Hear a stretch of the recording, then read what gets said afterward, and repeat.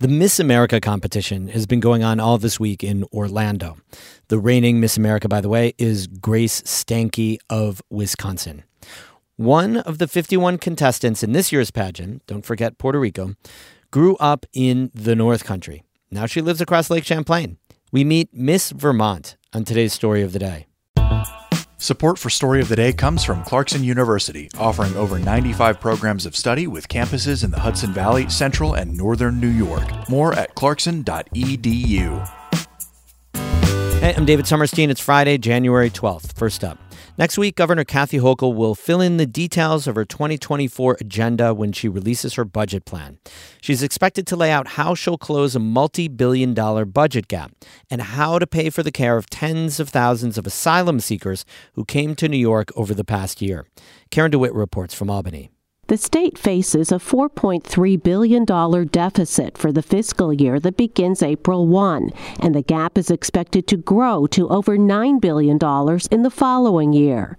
On Tuesday, Governor Hochul will need to show in her budget presentation how she will close that gap. Choices range from tamping down on the rate of the growth of spending to raising taxes or imposing new fees. State Controller Tom DiNapoli, who provides independent oversight of the state's finances, says revenue collections have been uneven. Tax collections are down from a year ago, and he says the economy is still volatile. We've been kind of flashing that yellow light of caution for a while, so I would still flash that yellow light. He urges Hochul and the legislature to be careful managing the state's money this year. We have to make some tough choices on spending, be careful on taxation, and not resort to more debt. Hochul seems to agree with that advice. She told her state agencies last fall to hold the line on spending, and she said that she opposes calls from progressive lawmakers to increase taxes on the state's wealthiest residents. I'm not raising taxes in our budget this year. Taxes are high enough in the state of New York, and we have to live within our means. There's one area of spending that the governor may not be able to avoid increasing, and that is taking care of the over 100,000 asylum seekers who have crossed the southern U.S. border and have been bused to New York from states including Texas. Hochul avoided talking about the migrant crisis during her State of the State speech, saying she's putting off that controversial topic until she releases her spending plan. Last year, the state spent nearly $2 billion to help ease the migrant crisis. And when the mid-year budget report was released in October, the governor said the spending rate was unsustainable. Her budget director, Blake Washington, recommended that the state consider limiting spending on legal aid support and caseworkers who help the migrants find jobs. But the governor has also said there will be more money spent to help the migrants in the new budget. Senate Deputy Majority Leader Mike Gianaris, who, like Hochul, is a Democrat, says the migrants are already in New York and need help, so the state will have to find a way to pay for it. The migrants are here, and as long as they're here, we need to make sure we provide for them as required by law and as required by humane values, which we have. So we'll do the best we can. Gianaris says New York will have to deal with the migrant crisis until the federal government does its job. The two biggest portions of the budget are health care and education, and in the past, when there have been multi-billion-dollar deficits, governors have trimmed money from school aid and Medicaid. Hochul, in the past 2 years, has fully funded what's known as foundation aid for schools. She finally fulfilled a nearly 2 decades-old court order that required the state to spend billions of dollars more on its poorest schools. So far, though, the governor has only committed to spending an additional $10 million to improve reading scores.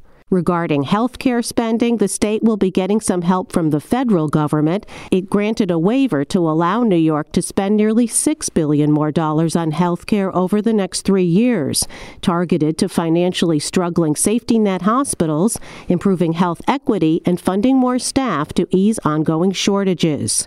Hochul's also said she'd like to use $200 million more from the opioid settlement fund to help address the overdose crisis. In Albany, I'm Karen DeWitt for the New York Public News Network.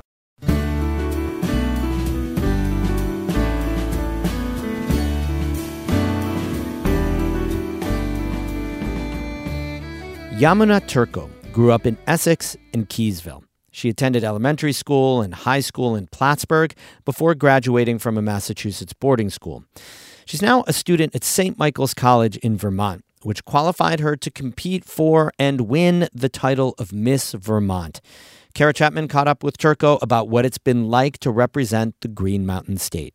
A quick scroll through the Miss Vermont Instagram feed will tell you that Yamuna Turco has had a busy 9 months. And we are at the Virgins Memorial Day Parade. I'm in Montpelier for the 4th of July Day Parade. We are making upwards of 50 care packages. And we're at the Barrie Heritage Day Festival. And we are back with my October episode of the Miss Vermont Voice. And I'm at the Enosburg Light Show, currently behind a bus. And I'm going to show you so many videos. Happy holidays, everyone.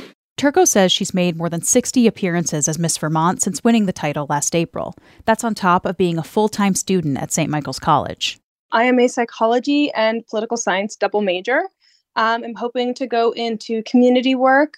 She's also an honors program member, a student leader with the college's community service program, and a peer note taker for fellow students.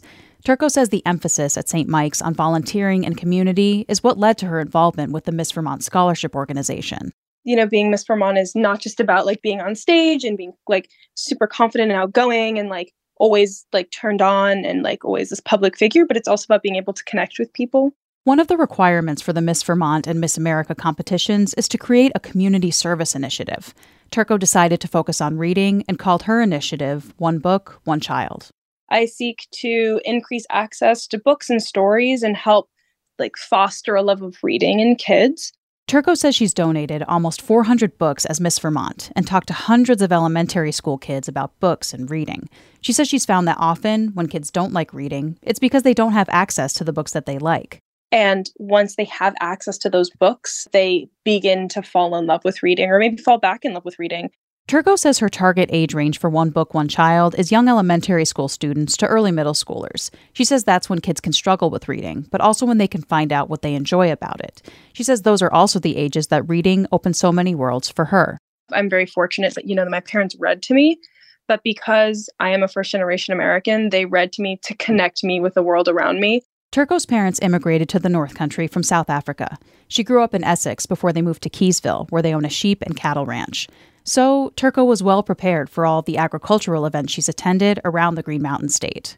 I love cows with my whole heart. And to be from a state that has so many cows and so many, be able to attend so many agricultural based events and festivals was incredible for me. But she's also had to step out of her comfort zone. Miss Vermont attends the Lake Champlain International Fishing Derby every year. Turco learned about the weigh stations and prizes people get for catching the biggest fish. And that was probably the most surprising thing to me because I don't know a ton about fishing. I like fishing, but I'm not good at it.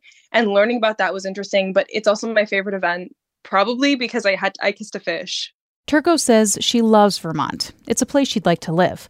But she says when she wears the Miss Vermont sash, she's representing people from the North Country and South Africa too. And so I'm just proud to represent everyone that I know and everyone that I will meet. And I know that at Miss America, I'm just going to do my best and I'm going to bring that perspective with me and be able to broaden my perspective and share it with other people. The Miss America competition started in Orlando earlier this week. Turco's family and some friends are there with her.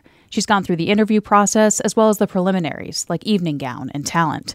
Turco's talent is singing. Here she is at the 2023 Youth Talent Search in Enosburg Falls. You smile, oh, and then the spell was cast,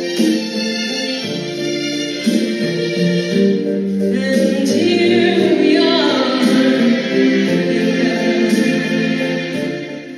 Turco and the other state title holders will all go to the finals on Sunday to find out who made the top 10. If selected, she'll go through the question, fitness, evening gown, and talent portions again. The judges start from scratch and rescore all of that to determine the next Miss America. Turco says she's really grown during her time as Miss Vermont, and a big takeaway for her is that she's more capable than she thought she was. I didn't realize how much I could do until I did this, and that's super important. You can find out if Turco made the top 10 by watching the Miss America finals at 7 p.m. this Sunday. They'll stream for free at watchmissamerica.com. Kara Chapman, North Country Public Radio.